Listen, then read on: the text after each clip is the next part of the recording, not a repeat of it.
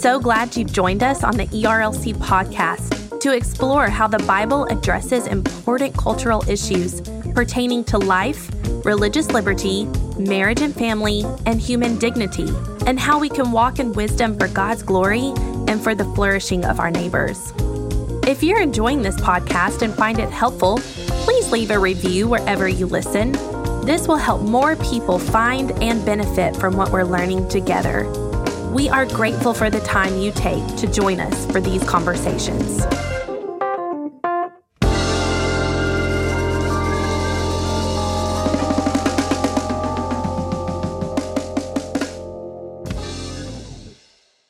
You're listening to the ERLC podcast.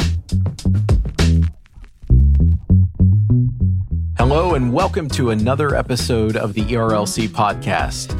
Today, you're just getting me, Brent Leatherwood, solo because my colleague Lindsay Nicolay, she is taking a well-deserved break this week, and so I am just coming to you by myself. But I'm hopeful that this will be a helpful time for you because we will go over some of the articles that stand out for me this week from the ERLC, as well as a few items in the news that we've been talking about around the office. And at the same time, we're going to introduce you to a friend of mine, Matt Hensley. He serves down in Texas, and he's done a lot of great work for the Southern Baptist Convention over the years. And I thought this might be a good opportunity to just interview him, learn a little bit more about his own personal life, his personal ministry that God has called him to, and the ways that he is building up the Southern Baptist Convention in the state of Texas. And then we'll close with a quick piece from the lunchroom. The first piece that I want to highlight to you from our team at the ERLC has to deal with a process called reconciliation. It's a bit of an arcane procedural budgetary process that Congress uses oftentimes to pass fairly complex pieces of legislation. Or in most cases when it's been used, it's actually been used as a budget spending or deficit spending measure. We'll talk about that in a minute. Over the last week, you may have read several news articles about a piece of legislation called the Inflation Reduction Act of 2022. So that's what our team is explaining here in this piece. And so let me just read for you a bit of the piece. The Senate is delaying their long-awaited August recess to consider a major funding package. The Inflation Reduction Act of 2022 is a smaller version of President Biden's failed Build Back Better package that included over $2.4 trillion in new spending. The IRA introduces $485 billion in new spending on things such as energy subsidies, stricter tax enforcement, and healthcare provisions, and the bill promises to reduce deficits by $305 billion through 2031. Senators will spend their weekend debating and amending this large omnibus package using a complex legislative tool known as reconciliation. So you might be asking, well, the scripture doesn't really tell us anything about what is the preferred method for tax and budget policy in the United States Congress. And that's true. But, as we point out here, as Christians seek to be well-informed on the workings of our government, play an active role in our democracy, and ensure the well-being of our neighbors, it is important to more fully understand this complicated procedure. And so that's why we decided to produce this piece on what exactly is reconciliation. It's been used a number of times before. As a matter of fact, over almost 50 years, Congress and the president have enacted 22 reconciliation packages, including deficit reduction bills in the 1980s and 90s, the Clinton Welfare Reform Package in 1996, the Bush tax cuts of 2001 and 2003, the Obama Affordable Care Act amendments in 2010, the Trump's tax cuts in 2017, and even the American Rescue Plan supported by President Biden in 2021. So needless to say, a lot of big ticket items, high-profile pieces of legislation have been used and have been used to shepherd pieces of legislation through Congress that may have otherwise not have made it to law. And the reason being is when you use the reconciliation process, it lowers the threshold to passage, particularly in the U.S. Senate, for those bills. I personally was a part of a reconciliation package back in 2005, and it is filled with long nights for Capitol Hill staffers in Washington, D.C. I remember being up most of the night during a budget markup, which is when you are actually going through the legislation. And my boss served on the budget committee. But it was an important thing because we wanted to pass some spending reductions, deficit reductions, and ultimately ended up being successful. President Bush signed that legislation into law after the new year. So it was it's a bit of a complex process, but because a major piece of legislation such as the Inflation Reduction Act is going through it, we thought it would make sense to essentially help inform Southern Baptists on what this means. The next article I wanted to highlight comes from our colleague Jill Wagner, and it's called The Church's Need for Post-Abortive Ministry. In it, she interacts with Karen Ellison, who is the founder of Deeper Still, a retreat-based ministry that focuses on bringing healing and freedom to abortion-wounded hearts. So Karen Ellison was 22 years old when she had an abortion, and later, as she began to lead a Bible study for post-abortive women, God led her on a journey of healing that resulted years later in the development of this ministry. And Jill talks to Karen about her experience and how God used that brokenness and the healing that came from it to spur her to this area of ministry. And, you know, the reality is, particularly now that we are in a post-Roe environment, there's a number of great policy solutions out there that are either limiting abortions or banning abortions and saving lives in the process. There's more and more work being done on the policy front to serve women and families. Churches, which have always been active in this effort, are leading the efforts to serve mothers and families that are in crisis. But the reality is, abortion is still going to be a part of our culture. It's still going to be a part of our society. And so churches and ministries out there need to still be thinking through, how do we serve these women? How do we show them that there is a path forward for healing and redemption out of abortion? And this piece, I think, does a great job helping pastors, helping ministry leaders think through ways that either they can engage with an organization like Deeper Still, or maybe even create their own new ministries to come around and wrap around these individuals who have suffered at the hands of the abortion industry, who targeted them, who fed them the lie that the only way forward for them in life is to actually end the life of their preborn child. And so I'm thankful that Jill took some time here to just kind of interact with Karen Ellison, learn a little bit more about Deeper Still, and maybe hopefully provide you as the reader with ways that you can do something to come around these women. All right, so as we begin the culture section, our first story comes to us from the Wall Street Journal, and it is about the story that has dominated headlines throughout the week. A search that has been conducted by federal investigators of former President Donald Trump's property in West Palm Beach, Florida, known as Mar-a-Lago. From the Wall Street Journal story, it says, someone familiar with the stored papers at Mar-a-Lago told investigators there may be still more classified documents at the private club after the National Archives retrieved 15 boxes earlier in the year, people familiar with the matter said. And Justice Department officials had doubts that the Trump team was being truthful regarding what material remained at the property, one person said. Newsweek, a separate news outlet, earlier reported on the source of the FBI's information. 2 months later, 24 Federal Bureau of Investigation agents were back at Mar-a-Lago with a warrant predicated on convincing a federal magistrate judge that there was evidence a crime may have been committed. After hours at the property, the agents took the boxes away in a Ryder truck. The episode points to a sharp escalation in the Justice Department's inquiry into Mr. Trump, which also includes an investigation into the events leading up to the January 6, 2021 riot on the United States Capitol.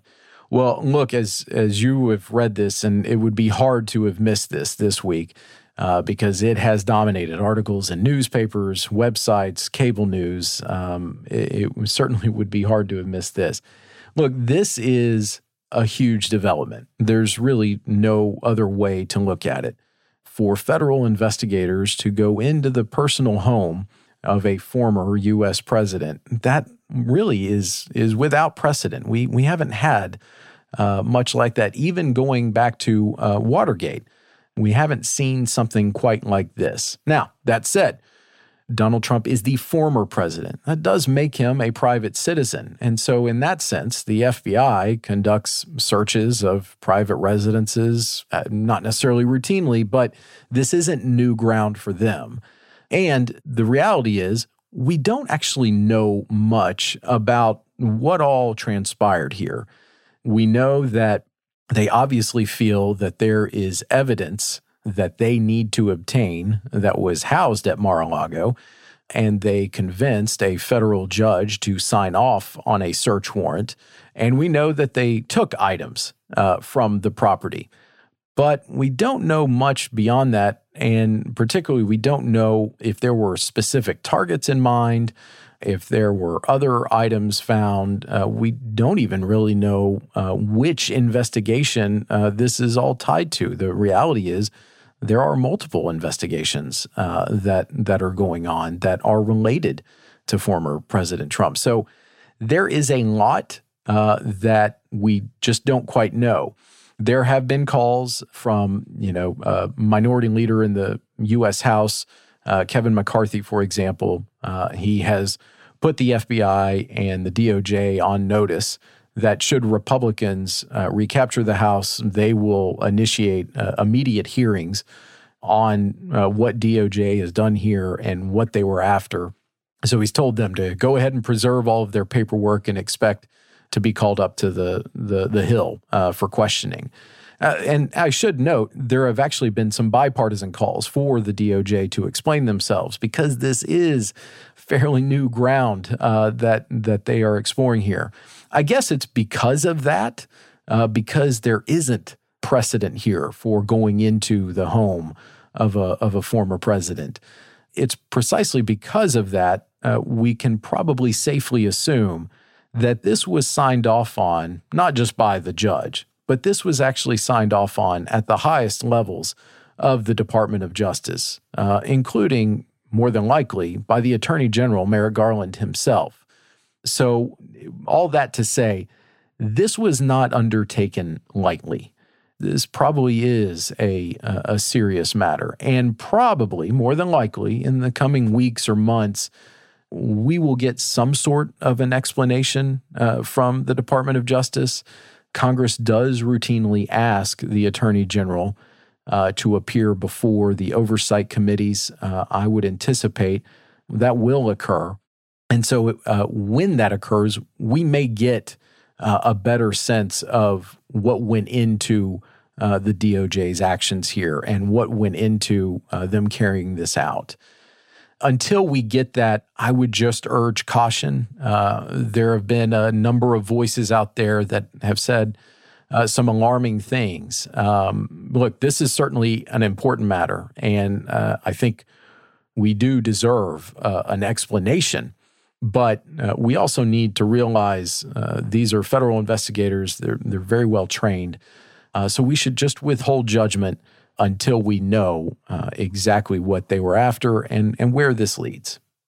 The next story comes to us from the Dispatch, and it is titled, "July Brings a Hint of Inflation Relief."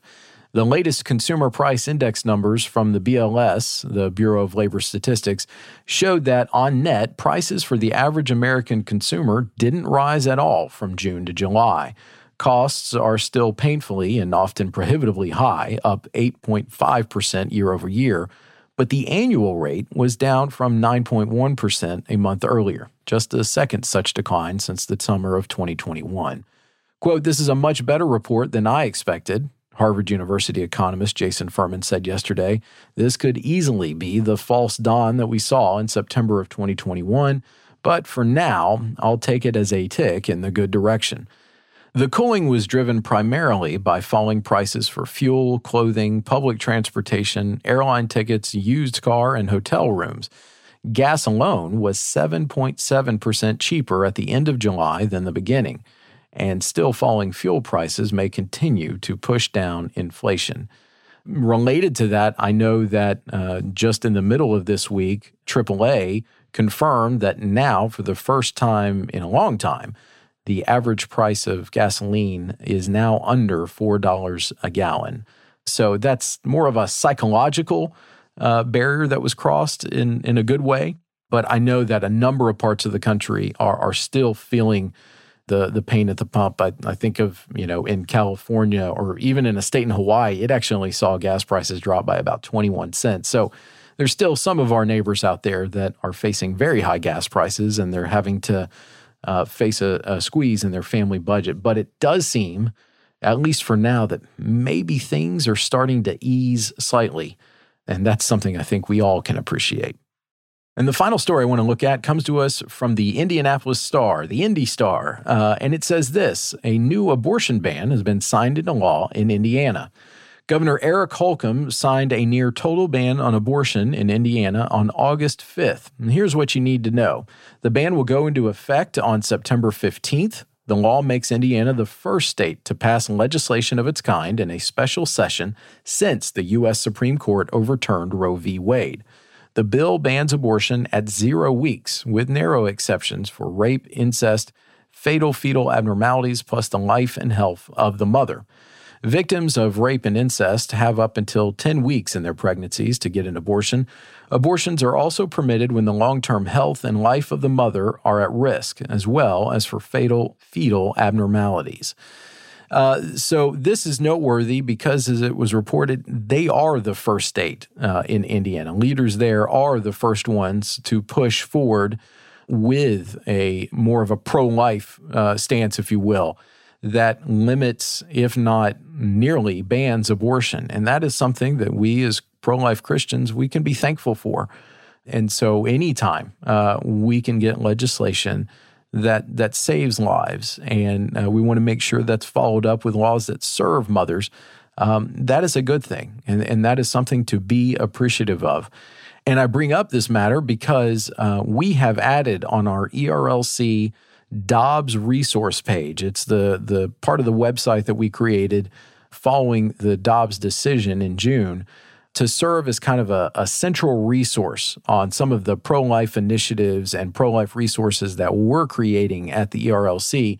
We have just recently updated that to create what is more or less, think of a brief news ticker. It's in the middle of the page that just kind of serves as a central place for, as these pro-life developments or developments in the area of life are coming up, whether it's at the federal level, the state level, whether it is actions by the administration, whether it is decisions made by the courts, we've got a place where you can keep up with these latest developments. And let's be honest, now that we are in this post-Roe world, the effects stemming from the Dobbs decision are far and wide. Some states are moving forward, like Indiana, with a much more pro-life posture. And then there are other states, like California or Vermont, that are moving forward with more of a pro-choice posture. And Christians need to be aware of what all is going on. And so we hope that this resource page, which can be found at erlc.com/Dobbs, is helpful to you. So that wraps up just a few of the pieces and the items in the news that we are paying attention to. And now I want to go into our interview with my friend Matt Hensley. All right, well, as I mentioned before, with Lindsay out, I wanted to have on someone to interview, and someone who I think you and our audience will find particularly interesting, and that is Matt Hensley. I'm going to let Matt give his kind of own personal bio here, because I always think it's interesting what folks emphasize. But I just want to say Matt is a true servant of Christ. He serves in Texas, and he served in the SBC, actually, in any number of different ways. And we're going to explore a little bit of that today. But I've come to know Matt over the last year, and truly, he is a godly servant, putting others before himself and wanting to build up the church. He has such a passion for that. And that's why I thought it would be helpful if we spent a few minutes with Matt, learn a little bit more about him and what God has called him to in his ministry. So Matt, welcome to the ERLC podcast. Hey, it is so good to be on here, even if you are an Atlanta Braves fan. And to give you like a short personal bio, I kind of am reminded of the Parks and Rec quote where it says, "I don't know what I'm doing, but I'm doing it really well." That's kind of what I feel like has been my life. I've done a lot of things, whether recording artist, author, preacher, youth pastor, kids pastor, worship pastor, all the different things, the different hats that I've worn. But it kind of goes back to being born in California, adopted by my grandparents, and moved to the great Republic of Whataburger, known as Texas, and being raised there and kind of raised with sort of the older generation, if you will, the friends of my mom and dad. So I was surrounded by people that were maybe musicians or businessmen or pastors and so forth. And so had always really had a knack for just being interested in doing a lot of things and a lot of different things. And so that kind of brings us to today. I still get to preach, still pastor in a, kind of a volunteer part-time role with my local church at First Farmersville. I also serve as the associational mission strategist for the Collin Baptist Association. I'm actually coming up on my 1-year anniversary in a couple of weeks now. And so we're loving Texas, and I've got a beautiful wife. And we've 4 wonderful daughters that are 11, 12, 14, and 15. And so all of your listeners can pray for us because they're all girls. And we had said our kids were going to come potty trained and we would have a drama-free house. And our kids did come potty trained because they were 4, 5, 6, and 7 when they came, but they're all girls. And so it's anything but a drama-free house. So that's kind of the me in a nutshell. So. Well, as you're alluding to, those 4 girls are adopted. Mm-hmm.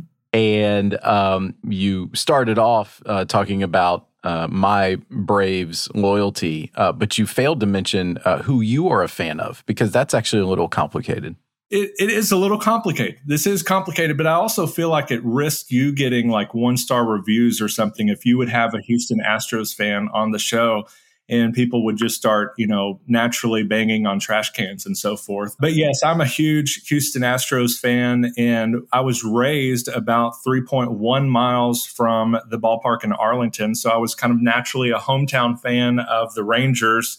And so I have this complicated relationship now with baseball because I love the Astros. I love Houston, but also home is Dallas-Fort Worth, and this is where we live. And so I get to see them play a lot. But one of my best friends is a huge Texas Rangers fan, so I have become like enemy number 1 to Texas Ranger fans everywhere. So yeah, it may strike some that the ethics entity of the Southern Baptist Convention is interviewing a Houston Astros fan, given their ethical lapse a few seasons ago. But we'll let that pass because of all the good work that you've done for Southern Baptist churches. Yeah. So actually, let's start there. You are coming off of serving as the president of the Pastors Conference for the SBC. So you're now, I think it's the immediate past president of the Pastors Conference. And so for maybe some of those folks in our audience who aren't familiar with the Pastors Conference, maybe they've not been able to be a messenger or attend one of our annual meetings. What is the Pastors Conference? What function does it serve in the SBC? I think the easiest way to describe it is at least what it's intended to do is to really set the tone for the annual meeting. So it's the 2 days preceding the annual meeting in the same room as the annual meeting. And so Sunday and Monday, kind of all afternoon and evening on Sunday, all day on Monday, we get together for preaching. And every year, of course, a different president is going to have a different theme and maybe a model and all of that sort of thing. But for us, we were going to go verse by verse through an entire book of the Bible and really kind of unite the people in attendance around our call to proclaim him and in the unity that we really have in that all of our churches are different sizes, different contexts, different everything. And that's what's in the room there too. Big churches, small churches, rural churches, city churches. And that's what the SBC is. And so I really thought that the Pastors Conference could set the tone for the SBC annual meeting by uniting us around what we do have in common to proclaim Christ, to advance the kingdom, and all of that as Southern Baptist. And so, yeah, it's just a 2-day conference right before the annual meeting that usually have preachers from a wide variety of backgrounds and so forth. All of ours were Southern Baptists from churches as small as 50 up to about 3,500 and rural city, all of that sort of thing. So, I think most people, when they hear of a conference that folks from around the country come to, they think of some sort of practical, professional thing. So you're not necessarily gathering folks together at the pastor's, here's how to serve the Lord's Supper, but instead you are offering a time for pastors to learn from others from around the country, right? Yeah, absolutely. And what I realize is, especially coming out of COVID and the pandemic, and even before that, I was going to be nominated before kind of COVID hit. And I guess God was like, no, I'm going to send a pandemic so he can't be the president of the Pastors Conference. I don't know if that was exactly it or theologically correct, but I just realized that even before the pandemic, ministry is hard. It's really awesome. It's a blessing. You get a front row seat of all that God is doing and all of that. But you also have a front row seat of the attacks of the enemy, the difficulties in marriages of people that you shepherd, people dying, all of that happens. And so a lot of times people are coming to Anaheim or, next year in New Orleans, wherever we gather as Southern Baptists, that a lot of those people are pastors or their wives that are coming with them. And they're just struggling, many of them. Some of them are thriving, all of that, but many of them are struggling. And certainly coming out of COVID-19, I thought, yes, we could get in there and encourage people around a certain topic or a theme or whatever it might be. But I really thought, what if we gave 2 full days of just steady encouragement from God's word and let those people just kind of get to sit and just soak in that faithful preaching from people that were just like them and in seasons just like them too.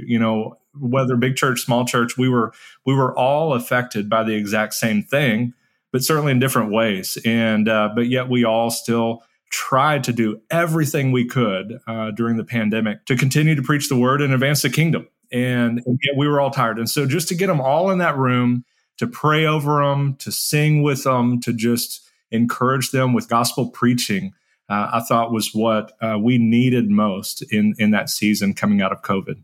Well, as someone who was able to be in several of the sessions, I think you absolutely accomplished your mission. It was a great pastors' conference, no doubt. Let's focus in actually on the leadership of the pastors' conference. Obviously by being elected to that position, you're kind of given this national perch of leadership, if you will.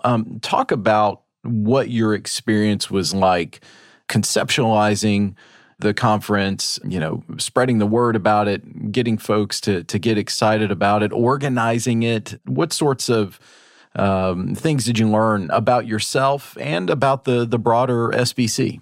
So the very first thing that was said to me after being elected was, congratulations, now go raise $500,000.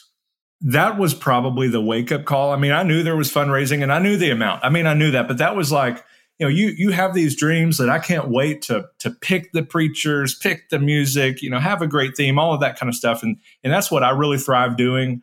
But that kind of constant pressure to raise funds and so forth, and to not we hadn't really had one that totally failed and went off the rails. And so I was like, I don't want to be the first guy that's, bankrupts, the pastors' conference or something, or have the executive committee, have to send out, debt collectors to my house or something. I didn't know how it worked. I didn't know what happened if I didn't raise the money. So there was a lot of pressure. And so it did kind of teach me one of the things that I struggle with is I think what some people naturally struggle with at times is truly trusting God to provide for something he has called you to. And so there were nights where, 11, 12 at night, I'm like, who else can I ask? What else can I do? Is this even going to happen? Am I going to have to just raise the white flag and say, I just can't do this? There were times like that I think God just kept, impressing on me this, idea that he'd called me to this, that he was equipping me for this. And it was also going to help me as a leader, not just for this season, but for maybe the rest of my ministry. And so that's a part of my role now as an associational mission strategist, is raising funds and so forth and helping churches raise funds and so forth. And so I was seeing that not in the moment, but God was kind of showing me after and as this progressed. And so yes, it's like a whole lot of pressure. It put me under a spotlight that I wasn't necessarily used to. I have a fairly large, social media presence and so forth, even from the middle of nowhere of Mayhill.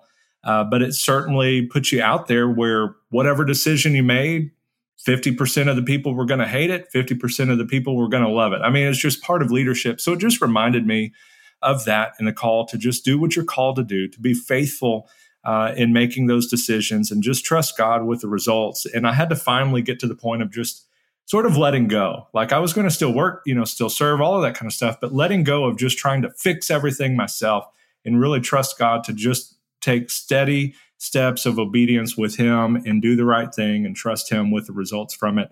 And so it's something that it was a great honor. I had a blast, and I'm happy to never, ever do it again. And so that was the experience. It was wonderful. It was a blessing. I had a blast. I was thrilled. It was in Anaheim, which was right up the road from where I was born. That was kind of cool. But yeah, it was a great honor. Thrilled with it. Happy to never do it again. And now you've handed over the reins of responsibility to Daniel Dickert and his team for next year's pastors conference. Would you say that, if you're a messenger or someone who is attending future annual conferences, is it something they should maybe get there a little early for and check out the pastors conference, even if they're not a pastor?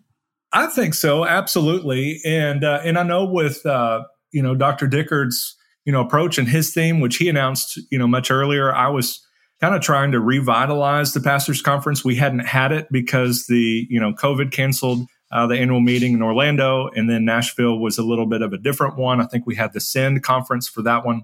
And so I was kind of rebooting it. And so I was steadily, releasing different parts and so forth. With him, the theme's already out there, and it's one that all of us are called to, and that's our kingdom character and the fruits of the Spirit, all of that sort of deal that comes with that, the Beatitudes. And so I think that's one that everyone would benefit from. But it's also, in my opinion, is a chance where you can get in the room for 2 days with no pressure. You're not having to make decisions. You're not having to listen to motions or resolutions or hear people at mics or wonder what's happening, what's out of order. It's just 2 days where all of that kind of stuff is put on the shelf for a little bit. And you just get to be in the room with your brothers and sisters in Christ, whether they're pastors or missionaries or retired pastors or pastor wives or whatever it might be.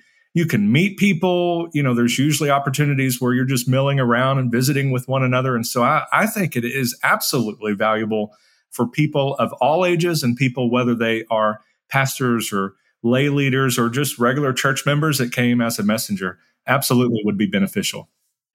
So moving on, you mentioned in your day-to-day life that you guide the Collin Baptist Association. So some of our folks may not really understand the role of association. So what's that like as you are the director there? And what's the biggest challenge you face in that role?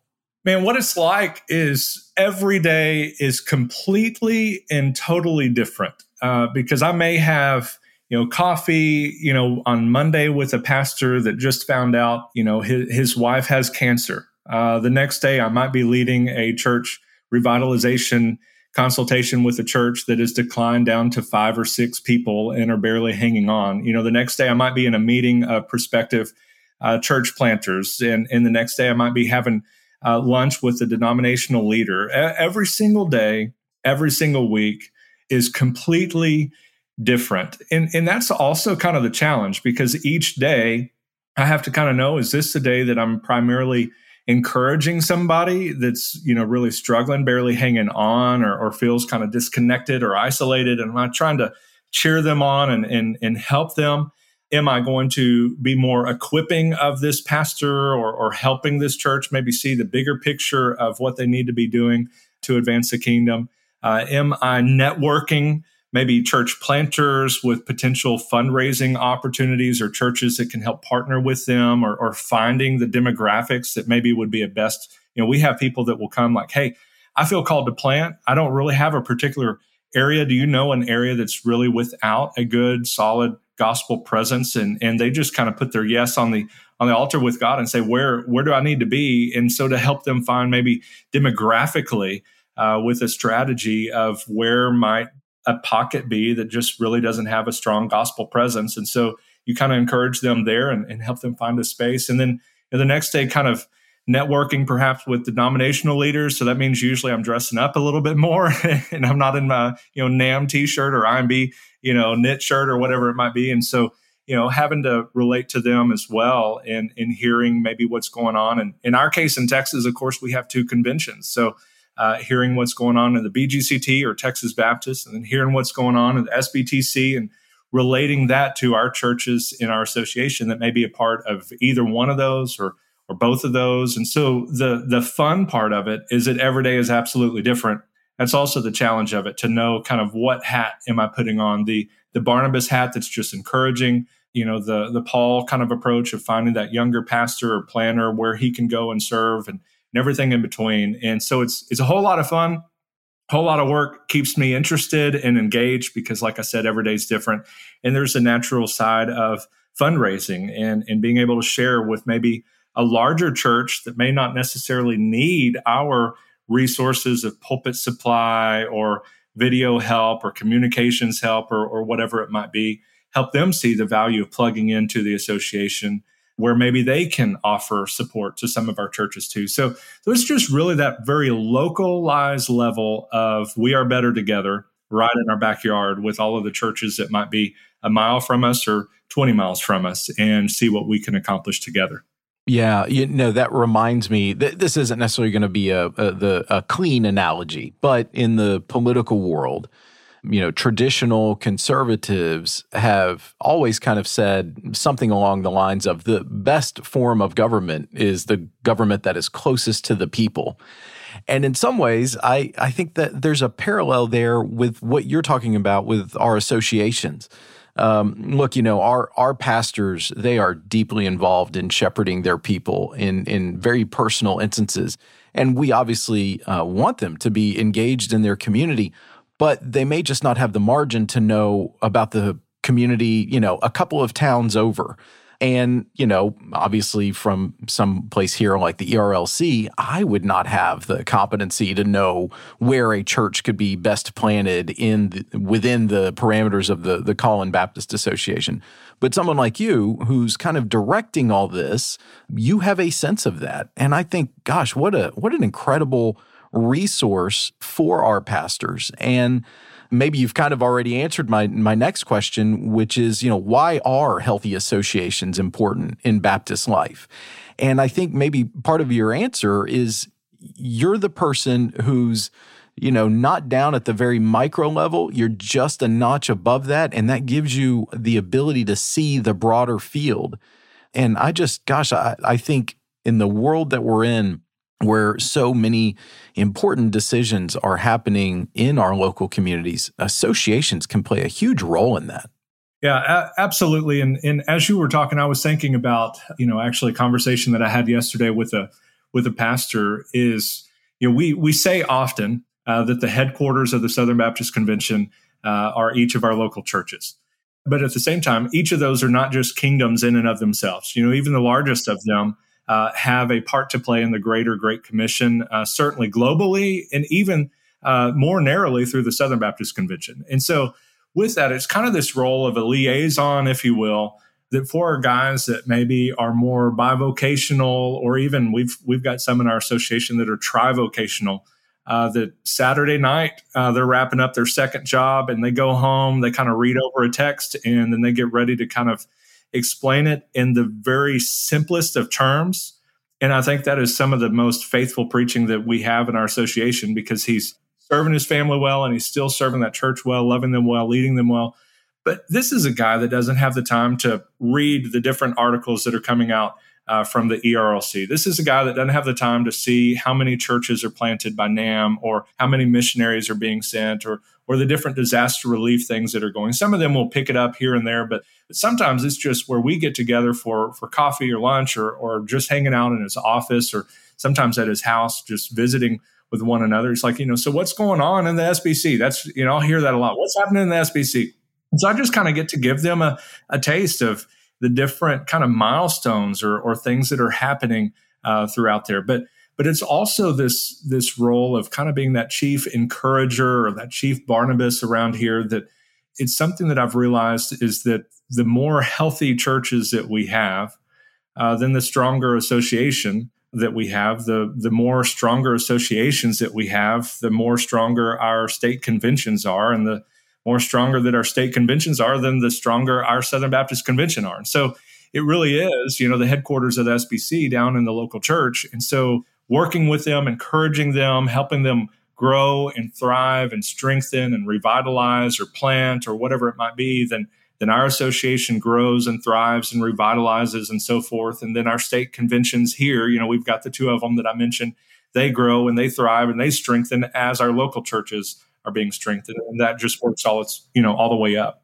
Well, it's just just to underscore something you said, you talked about instances where of pastors who are working multiple jobs and then faithfully coming in to preach the word. I mean, those gentlemen, those pastors, those leaders, they're the actual backbone of the SBC. And just because of the way you describe their life, right? They don't have time to get on Twitter, which is just another reminder that Twitter is not real life. And they are just faithfully serving the flock that God has given them. And praise God that they continue to do that. And they have someone like you that can be a resource, can be an encourager. That's just wonderful. All right, so as we begin to wrap up, I want to touch on this. You, in the wake of the incredible Dobbs decision that came down from the Supreme Court earlier this summer, you shared a very personal piece. In fact, I think you told me at the time it was the first time you had shared publicly your story. And I just want to spend a few moments just talking about that briefly. And I guess I'll lead off with this. By virtually any definition, you are pro-life. What made you such an advocate for life? One is biblical. And as a student of the word, that kind of deal, of course, I'm going to be an advocate for pro-life. That's commanded in my opinion and so forth.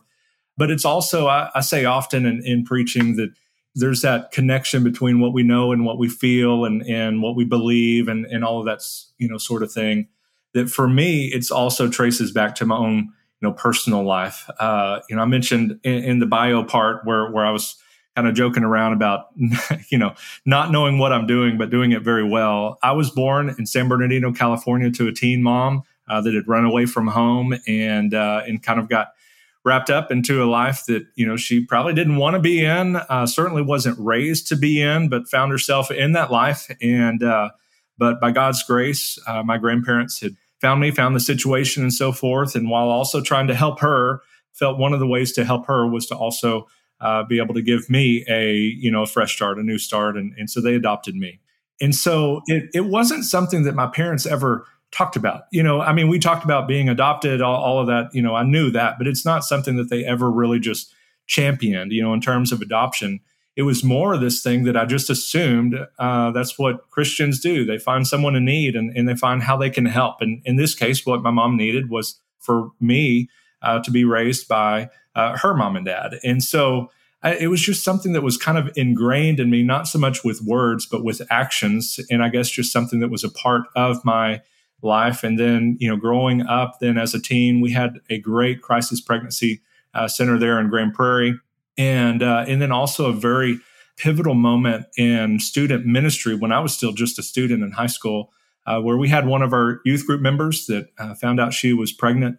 And this was, a Baptist church, a very conservative Baptist church. And, I didn't know how a church was supposed to respond or but I've heard ways that churches have responded and so forth that weren't so great. But in this case, we just enveloped her with love and grace and support and all of that, helping them thrive and, gathering up, goods for her, like, diapers and all of that sort of thing. And so she didn't get, the judgment. She got grace and help in that moment. And so that really was another kind of reinforcement of that mentality of like finding somebody that's that's hurting or struggling or in a situation that maybe they hadn't planned, and just doing what we can as a Christian to meet those needs and help them in that kind of circumstance. And then fast forward, I shared in the article about our life. We had 2 miscarriages, and I always had this great plan even before I was married, that I was going to have 2 kids and adopt 2 kids. Like, that was my grand plan for my life. And I can't really point that back to because I was adopted or whatever. That's just what I believe I wanted to do, and then what I thought we should do. And we had those 2 miscarriages, and then fast forward, we're in Texas, and we start foster care and adoption training, and then became foster parents and so forth, and continue to be active in the local crisis pregnancy centers and so forth. And we just always were available and seeking those opportunities to serve and to advocate and to raise money and all of that for that kind of a situation. And then we were able to be placed with a sibling group of 4. And at the time in our state and our agency, we were the only family that had the license for 4 and the room for 4. And so, in the very, the moment, I'm just deciding to say yes to these 4 girls. But later, through my quiet times and so forth, I'm also reminded what God was doing, even through the difficulty and the hurt and the pain of miscarriages and so forth, is that day He was preparing for us to have our 4 girls. And so that was something, foster care and adoption and helping. It just kind of became one of our ministries, and just thinking through how we can champion that, where, maybe you're 75 or 80 and that's not the season to be, adopting a 1-year-old perhaps, but it's also a season where maybe you can become respite care for a foster care family, or raise funds or gather supplies for them. There's just something that every Christian can do to help. In this case, talking about what we're talking about, young mothers or prospective mothers that may be in a situation where that wasn't what they planned. And so kind of going back to, my grandparents, who I call my mom and dad, seeing their daughter in need and meeting that need, and which in turn kind of changed the course of my life. Yeah, no, I will link to this piece in our show notes, but I love that you continually return to this theme of doing something in your piece. And it comes from exactly what you just said. Your grandparents, when they learned about the situation with your mom, they learned that she was pregnant, they vowed to do something. And you go on to talk about all that they did do by God's grace and your evidence of what all they were able to do. And then you write later in your piece, as Christians continue moving forward in a post-Roe world, we need to remember we can't do everything, but each of us can do something. And that's important. And praise God, there are millions of Christians out there who are willing to do something and do something each and every day. And that's just going to be all the more important as we continue moving forward in this post-Roe world. So, Matt, I'm thankful that you wrote down those thoughts, and I'm thankful that you made some time to join us today. I led off by introducing you as a servant of Christ. Your servant heart has come through loud and clear in this time together, and I'm just really appreciative of you, brother. Thank you, brother. Appreciate you. Absolutely. And for our final section with the podcast today, there's an important story that you may have missed just because of all of these other major items in the news. But there's something particularly important that Southern Baptists need to be aware of. So this final thing that we've talked about in the lunchroom or amongst our team here at the ERLC was this, that was reported by Baptist Press. Bart Barber, the president of the Southern Baptist Convention, has named the full membership of the Abuse Task Force.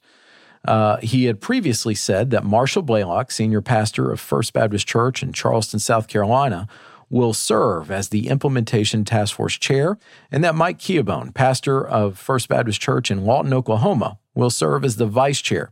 This week, he named the other remaining task force members, and they are Todd Bankert, who's the pastor and lead elder of Oak Creek Community Church in Indiana, Melissa Bowen, member of First Baptist Church in Prattville, Alabama, Brad Eubank, senior pastor of Petal First Baptist Church in Petal, Mississippi, Cindy Lott, member of the Catawba Valley Baptist Church in Morgantown, North Carolina, John Nelson, who's the lead pastor of Soma Community Church in Missouri, and Greg Wills, member of Travis Avenue Baptist Church in Fort Worth, Texas, and who also serves as the dean of the School of Theology at Southwestern Seminary.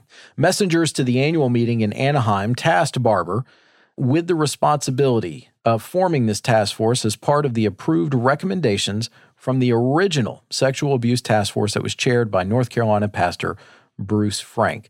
The recommendations were the result of a year-long study and investigation by Guidepost Solutions into the SBC Executive Committee. Barber said this: "The purpose of this task force is to assist the churches of the Southern Baptist Convention in our efforts to shut the doors of our churches to those who would act as sexual predators and to wrap our arms around survivors and those who love them." And I bring this up because, as I mentioned, this may have been lost in the news of this week, but this is some of the most important ongoing work that is being conducted right now in our convention of churches. Whether it's some of the work that we're doing at the ERLC, or whether it is this task force or implementing the recommendations that Messengers approved in Anaheim at this summer's annual meeting, getting this right and stopping sexual abuse before it occurs, or Lord forbid, after it might occur, helping to come around those who have been affected by it. This is vital for the long-term health of the SBC. And, Matt Hensley, in his interview, he talked about how he's a member and sometimes preaches at First Baptist Farmersville. Well, he is a member of the church that is led by Bart Barber. And I am just so thankful that God has called him to lead the SBC at this time and continue forth with this important work. And so I'm glad that we now have a full implementation task force.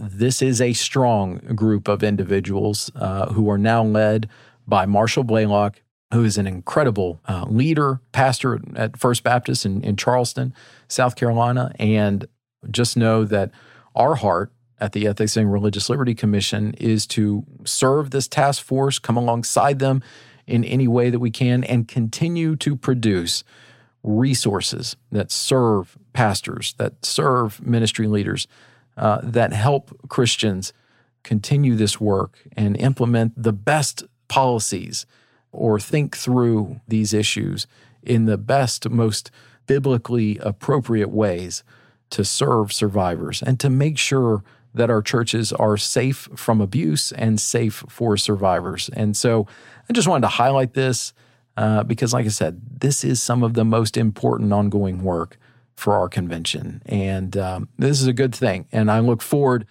to the additional work that will come from this task force in the weeks and months ahead. All right, that brings us to the end of this episode of the ERLC podcast, and I know that we look forward to being with you again next week when my colleague Lindsay will be right back here, fully recharged and ready to go back from her break, and who knows what exciting tales she will bring from her home life. We'll probably get a Marion update. So anyways, thank you for listening, and as always, you can check out more of our resources at erlc.com. Just a reminder, you can find links to all the things we talked about today in the show notes. And if you like the podcast, please consider helping us spread the word by sharing the episode on social media or going into your favorite podcast app and leaving us a rating and review. The ERLC podcast is a production of the Ethics and Religious Liberty Commission and is hosted by Lindsay Nicolay and Brent Leatherwood. Technical production provided by Owens Productions. It's edited and mixed by Mark Owens. And in addition to listening to the ERLC podcast, be sure to check out our other ERLC podcasts. The Digital Public Square airs every Monday, and its host is Jason Thacker, who is one of the leading voices on technology and ethics. And if you like staying informed about important policy decisions that matter to Southern Baptists, Capitol Conversations is our podcast directly from Capitol Hill, which is hosted by our colleague Chelsea Sobolik. Search for The Digital Public Square and Capitol Conversations wherever you listen to podcasts.